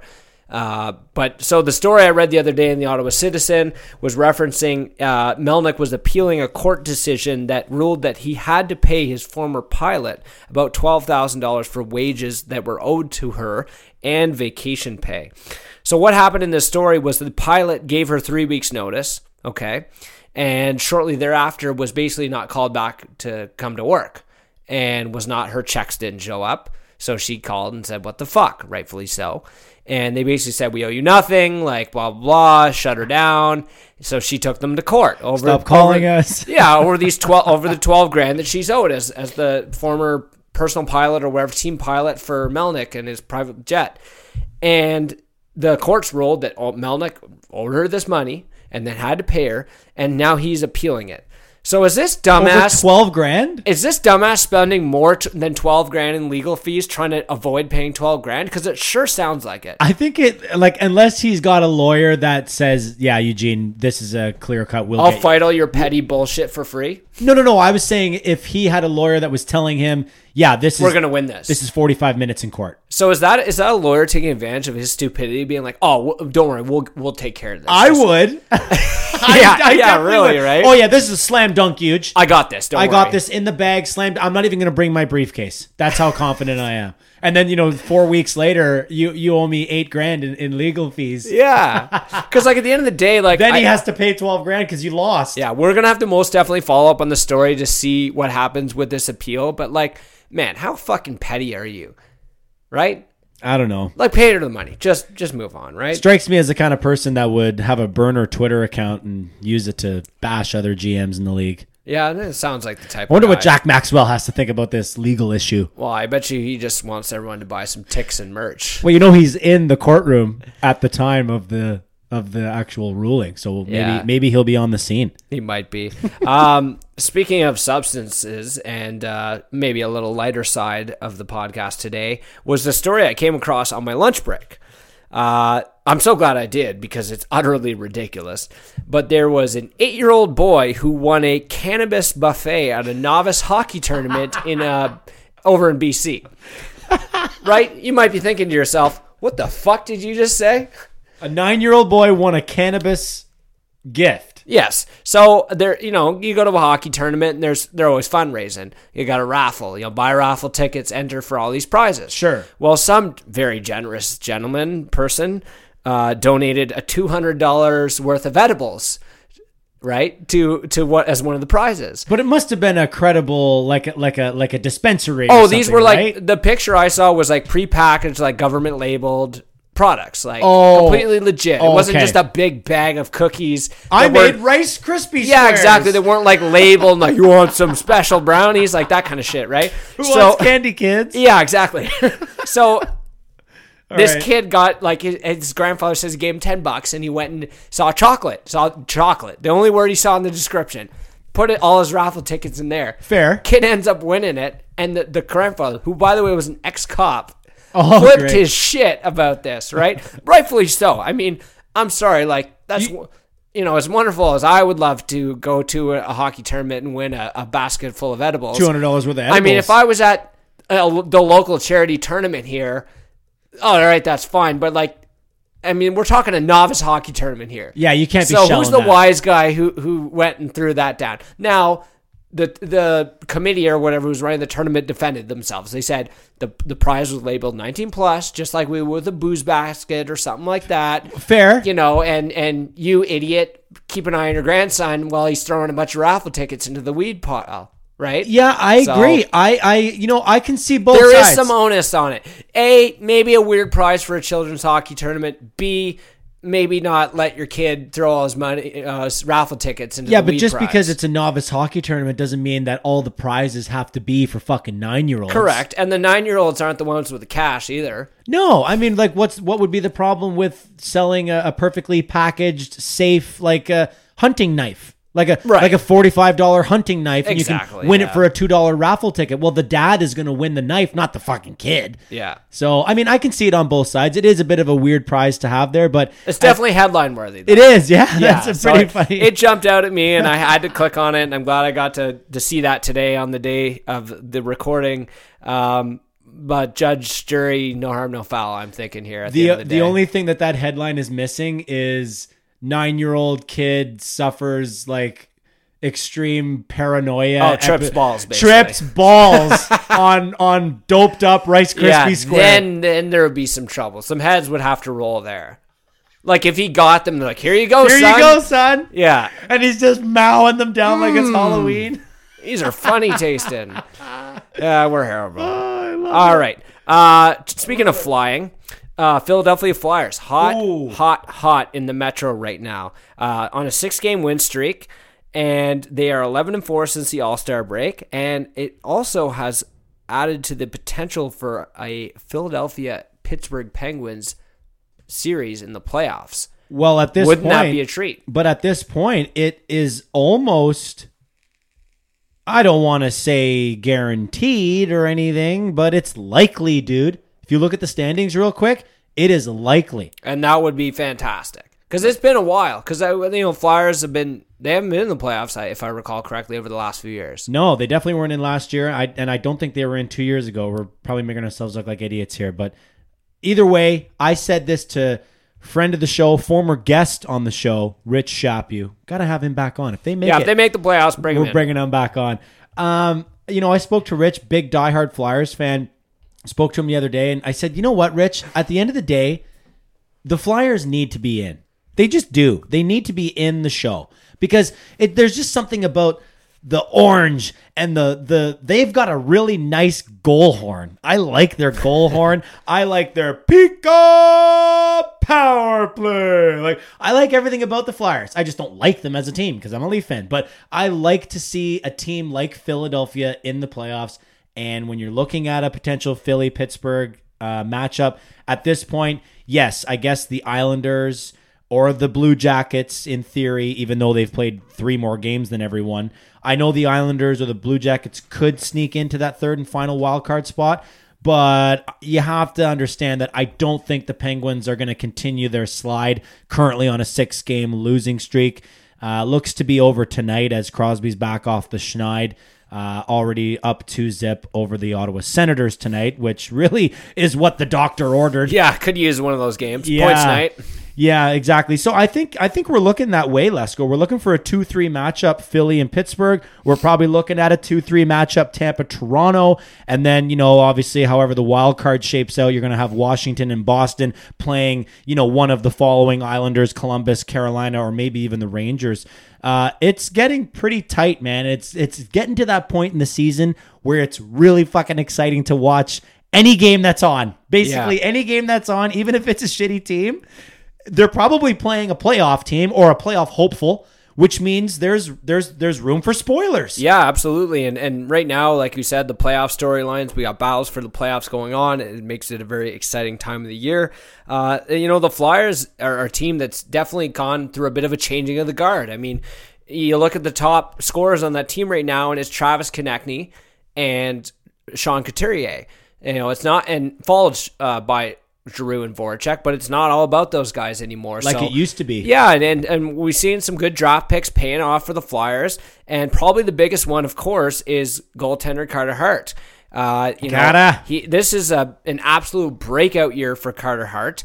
I'm not saying he's made himself a starter. I already believed he was a starting goalie in the NHL, but here's some couple of numbers here right now. Oh, best goalie in the world at home. He is 18-2-2 with a 1.67 and a 914 save percentage with 1 shutout in 22 home starts this season. That is incredible. Ridiculous. Ridiculous. Look up the definition of ridiculous and you will see Carter Hart making a save with his toenail on the fucking picture in the dictionary. Now, the guy is unbeatable at home, and he's recently figured it out a little bit on the road. He struggled on the road. As much as we have to give him credit, okay, for having an incredible record at home, you kind of have to raise the questions about his less than stellar play on the road, which recently he has seemed to have figured that out. Yeah, absolutely. And like I said, I call it a breakout year, but I thought he had already arrived as of last year. Bit of a Cinderella story type thing this year, but now we can say he's a bona fide NHL goalie and probably one of the better goaltenders in the league. I just drafted him this year in my fantasy pool, and I'm losing Freddie. Like, I can't keep Freddie anymore next year. So I drafted Carter Hart with very high hopes, thinking, please show me that you are my keeper goaltender, because I didn't know where else I was going to go. So now I'm really pumped that, I'm sad that I lose Freddie, but I get to keep Carter Hart for the next 2 or 3 seasons, which I think is huge for me moving forward in fantasy. Yeah, and like I said, the team's made a kind of a good transition and have done a great job of retooling on the fly. So I'm really rooting for that Pittsburgh-Philadelphia matchup in the playoffs. And just as an aside question on this, put you on the spot here for a moment, but is Carter Hart, if we have a Winter Olympics Team Canada, is he on that team? Ooh. Because right now we're in an interesting spot as far as Canadian goaltenders go. Are we passing the torch from Carey Price? Well, I still say Carey Price is probably your default starter. What about just Fleury? Because he's earned it. And Fleury, maybe recency bias, hasn't been the greatest. I know Carey Price hasn't been the greatest either, but maybe you give the nod to Price over What about Fleury Holtby? Based on the youth. Holtby concerns me just because he's not been good for a couple of years now. Right. Fair. And might be being propped up by a very good hockey team. And it seems that Ilya Samsonov, perhaps, has taken been over. a better goalie in Washington. Yeah. So do you throw a Carter Hart on there? And oftentimes you'll see this in the past with depth players and the third or second string goaltender. You throw in that young guy because he's going to be your guy 4 years down the road. If it's in China, I go Price, Fleury, Hart. If it's in Calgary, I go Hart, Price, Fleury. Wow. Well, because I'm joking about it being a road tournament versus a home tournament. Right. So if it's an Olympics on the road, I don't really know if I want Carter Hart because he's not great. But then if the Olympics are here on home soil, holy Jesus Christ, he has to play every game because he doesn't lose at home. I feel like he's put himself in a position to be very hard to be ignored when it comes to consideration to that, be it the Olympics, World Cup, World Championships, whatever international competition for Canada we're talking about. Right. Because we are at a bit of crossroads when it comes to goaltending. Yeah, we are. And, I'm glad you rose that point because it is an interesting topic right now because we're 33 and 32, right? So for the last 31 still. You're 31 still? Oh, that's right. Okay, so for the last decade, okay, we've had all of these top-notch goaltenders that have kind of the best goalies in the league. Yeah. Brodeur, Patrick Roy, fucking Luongo, right? Like it's been a no question, no brainer. Right? Yeah, you might look at the power rankings and see this name move down 2 spots and this name move up 2 spots. But generally speaking, the names were the names. Those were all the best goalies in the NHL. And now, as you look across the NHL, not only are we seeing some passings of the torches, but we're also seeing a lot more willingness from the NHL and their teams to have a 1A and a 1B kind of situation.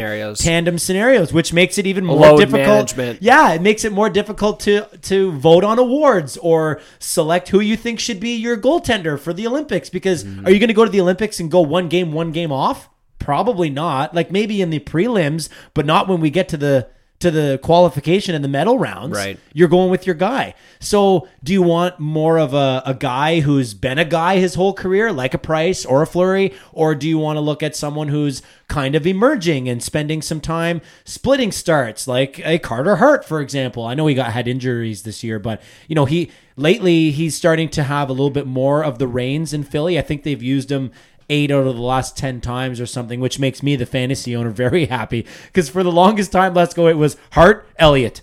And I'm like, fuck! Every time it was Hart, I also had my other goalies playing. And then every time it was Elliott, I had no one playing. So it's like, man, I wish they would just reverse it and give me a fucking hand here. But it looks like he's running with the torch now, and I think that's a good thing. And I do think that we're only a couple years away, let's go, from some of these guys, the younger guys out there, the Harts and the Samsonovs, like you mentioned. I think we're about to see those guys really, burst through and start the next evolution of goaltenders. Move we're on. seeing, yeah, exactly. Yeah, and it's interesting because Carter Hart's a bit of an exception to the rule because a lot of times, and we mentioned this before, that goaltenders don't really develop till that 23, 24, 25 age. Carter Hart kind of thrust into the situation, made the best of it, and it has not seemed to have interrupted his development curve whatsoever. Well, because back when Ron Hextall was fired, we didn't break the news on the Pucks and Deep podcast, but we talked about it several days later when we recorded our episode.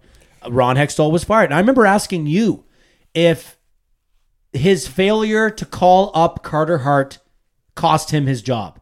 Because when they called Carter Hart up, they went everything on changed. Yeah, everything changed. And you got to wonder if, I don't know. They remember when I don't want to put you on the spot, but wasn't there were some questions around the firing of Ron Hextall.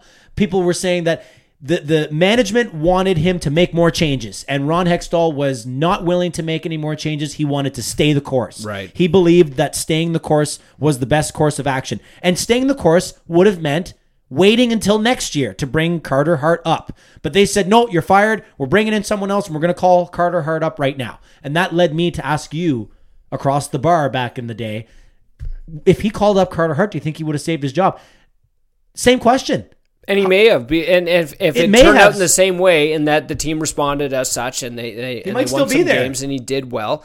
Yeah, absolutely. Because given the roster on that Philadelphia Flyers team, they shelled out a bunch of money for JVR. I mean, their time is now. They can't afford to miss the playoffs with this kind of payroll, right? Like it's you have to be competitive, and there's that expectation of excellence among a team that you could call a huge part. A huge part of the fabric of the NHL. Yes. In the Philadelphia Flyers. Oh, yeah, they are a staple. Like, they're not an original six, but I would put them right next to the original six. I mean, they're in a tough spot because they're in the Metro, right? You got to deal with Pittsburgh and Washington. But, I mean, you want to make the most of the Drew years while you have them, right? I still just think that coming back to my whole playoff thing and me wanting Philly in the playoffs because of their crowd and their horn and just what they bring to the game from an entertainment perspective.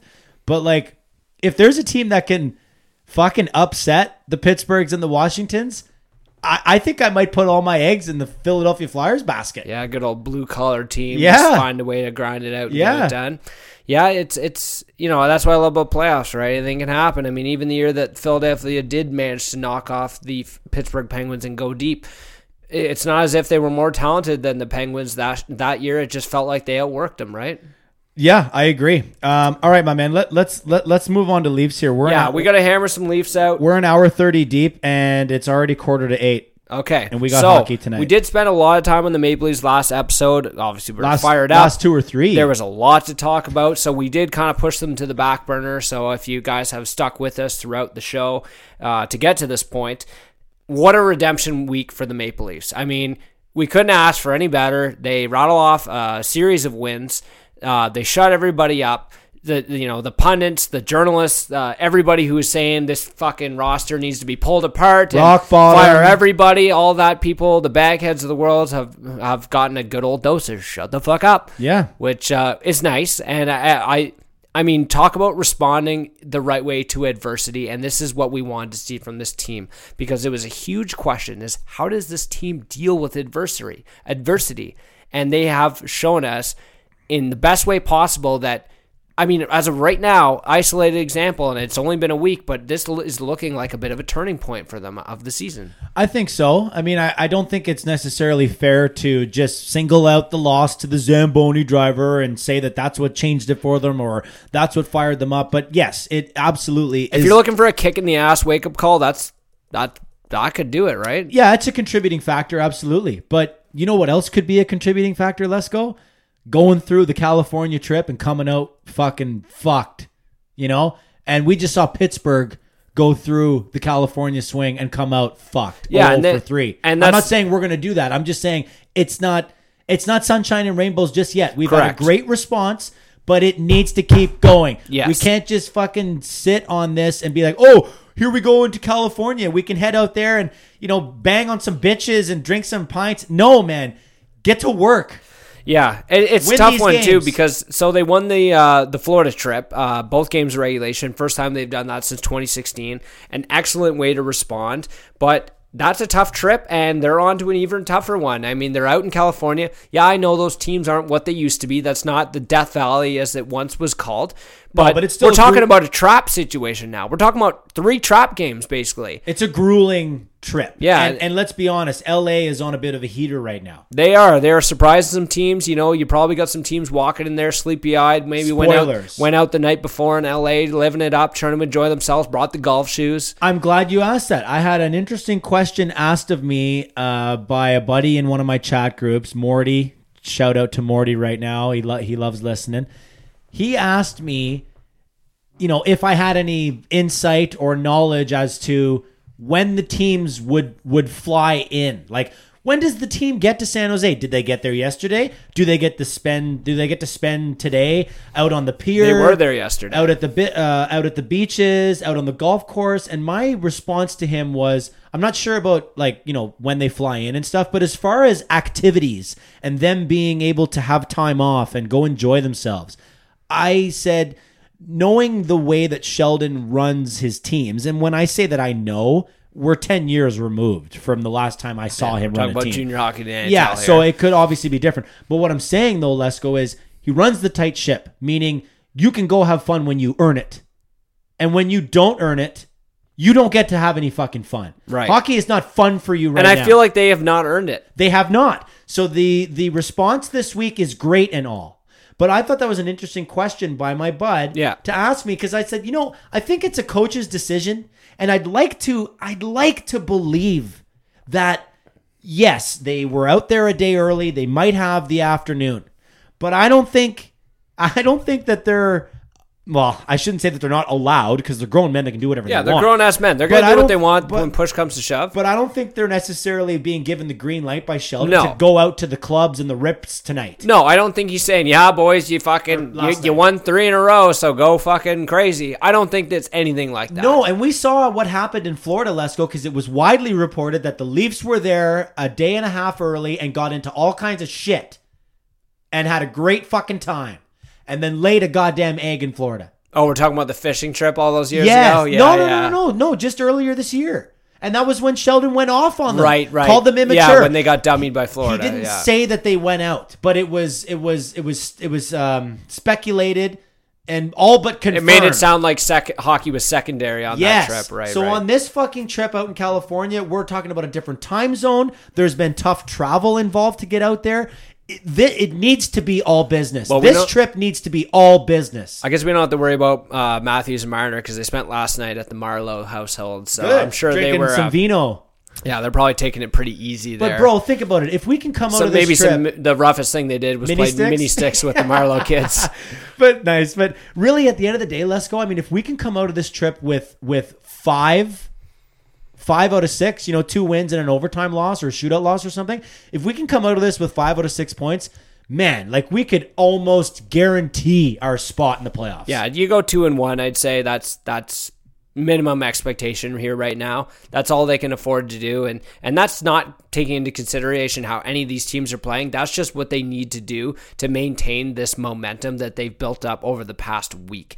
Most interestingly, of course, out there is Jack Campbell is going to be starting 2 of those games, I believe LA and San Jose. So big opportunity for him, who has kind of taken a bit of back seat while they've tried to get Anderson back on track. Is that a tough one for Freddie, though, having to play the second half of a back-to-back while on the road out in a different time zone? I think if you're Freddie, you're the starter, and it doesn't matter. It's not as if you're shoving Hutchison in the second of a back-to-back on the West Coast trip. This is Freddie Anderson we're talking about here. Yeah, fair. So there's an expectation for him to play a certain way, and I know we haven't been necessarily happy with him, but we're working on that guy finding his game. And I think this is a good challenge for him to continue to work on his game and show that he is indeed the number one guy and snuff out any fan generated fucking controversies, right? Good. And it is, I mean, I don't want to say that any NHL team is a safe bet, but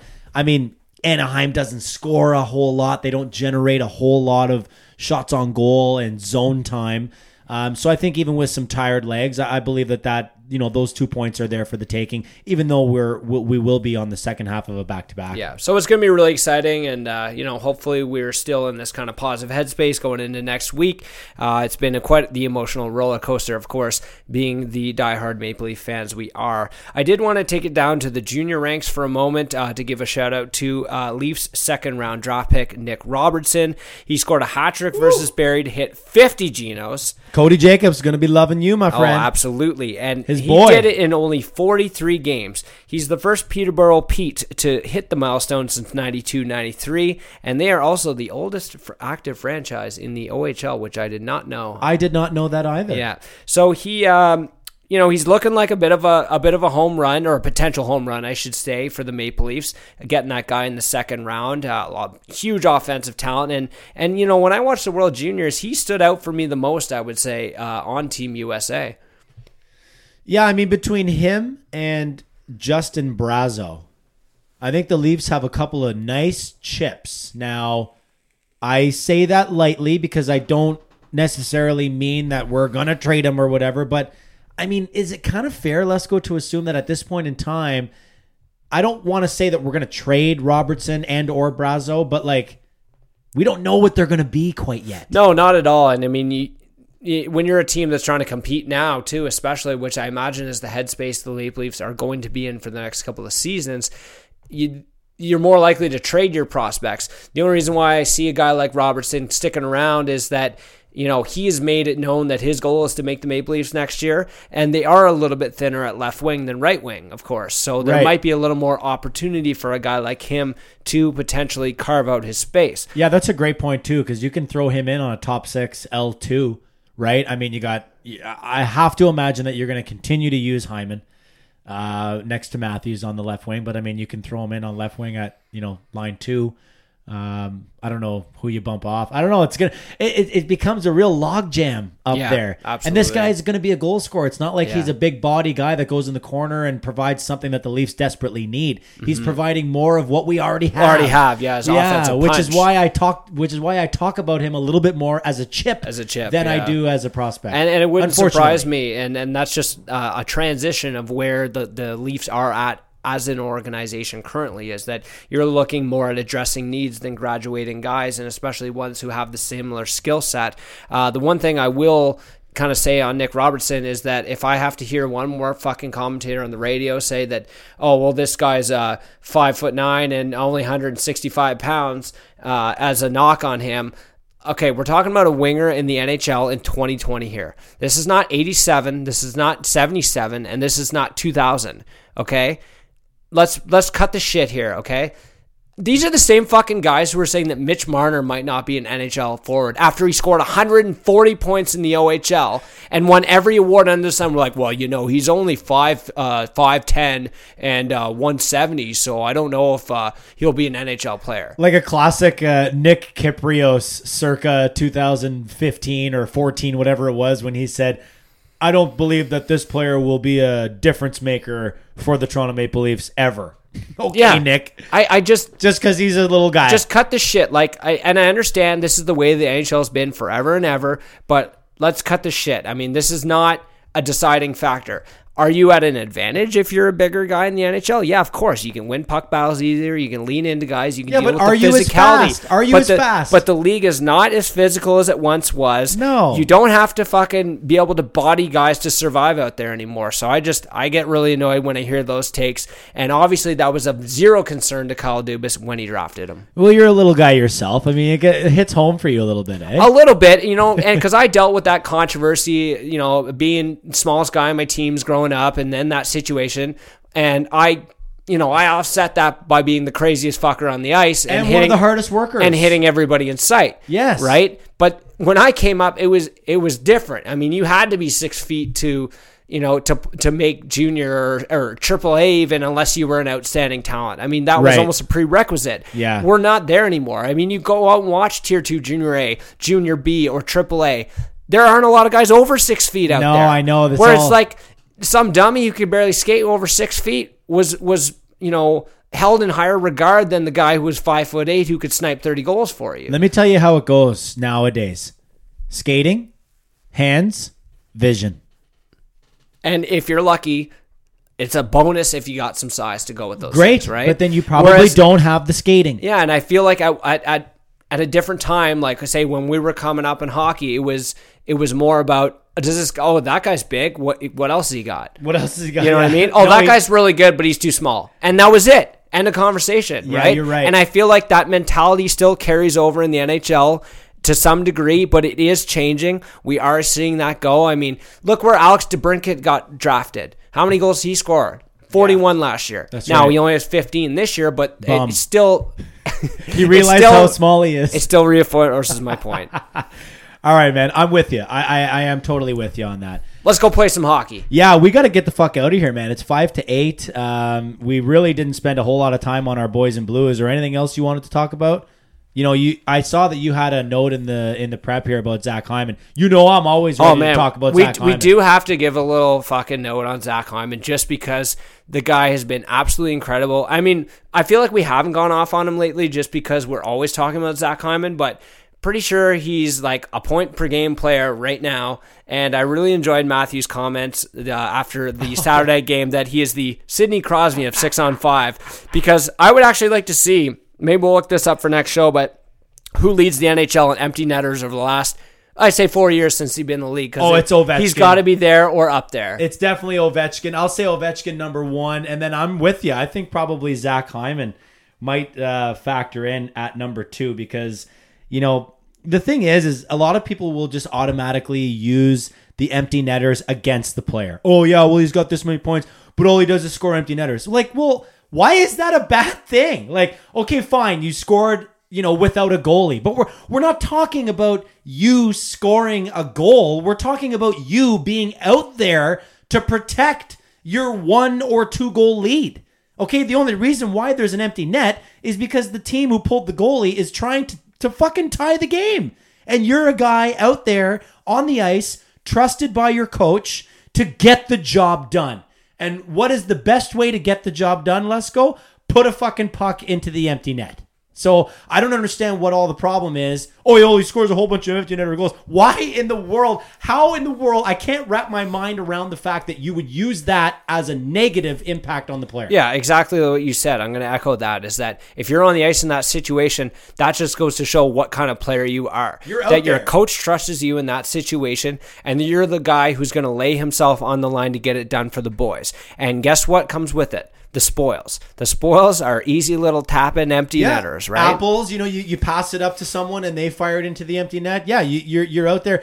You're not out there for points. Yeah. I don't, and I think Zach Hyman is a perfect example of a guy that you can't use that as a knock or to take away from his stats. Well, he has 5 empty netters. Yeah, but there's a reason why he's got 5 empty netters, is because he's probably the best two-way forward on the Maple Leafs. And I don't know. And I say that with 100% sincerity. Yeah, absolutely. And I agree with you. I echo those sentiments perfectly. And I don't know, I'm sure there's lots of examples, but I don't know how many teams across the league are going to feature their first line left winger on every penalty kill and on every empty net scenario. And one thing I did want to point out on Hyman is he's shooting like something ridiculous, like 20 some percent, whereas we always, our knock on him was call him cement hands, no finish Hyman, right? Yeah. And yet here he is scoring on his chances, almost a quarter of his shots right now, and he's also kind of shown that he's developed a bit of skill with the puck, and that could be given credit to the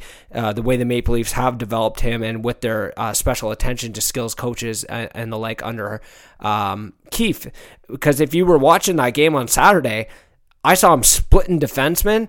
I saw him carrying the puck and making stuff out of nothing from behind the net, purely with his hands. Yeah, from behind the net, he not just a gritty dig it out of the corner Zach Hyman type play, but making these remarkable plays where you're like, you do a double take, you're like, is that Marner or is that Hyman? The one where he tagged up at the blue line, he tagged up perfectly. The pass came, and then he split the D. He took off, yeah, split the D. It was unreal. I was like, unreal. Holy crap, man! But we got to extend this guy. Yeah, I mean, oh, absolutely, and it's already become a bit of a topic of discussion in the Toronto media circles. He became expensive. Is he getting really expensive here? Oops. But if there is a guy that's going to take that hometown discount and that really likes being a Maple Leaf, I gotta think it's him. I agree. That he just seems like one of those selfless guys, and also something to keep in mind, perhaps, is that ever since his rookie year, this guy has been starting multiple businesses. So I believe he writes children's books. He has his own esports gaming league. So this guy has his hand in a lot of pots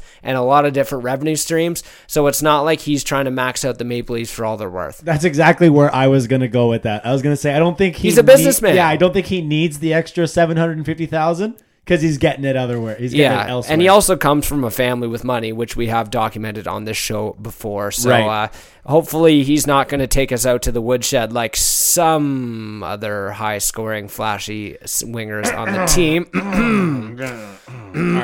All right. 8 o'clock. Let's get the fuck out of here. Yeah, we got to go. I got to do my fucking core stretches and my groin stretches and get myself ready for playing. Stretch my neck.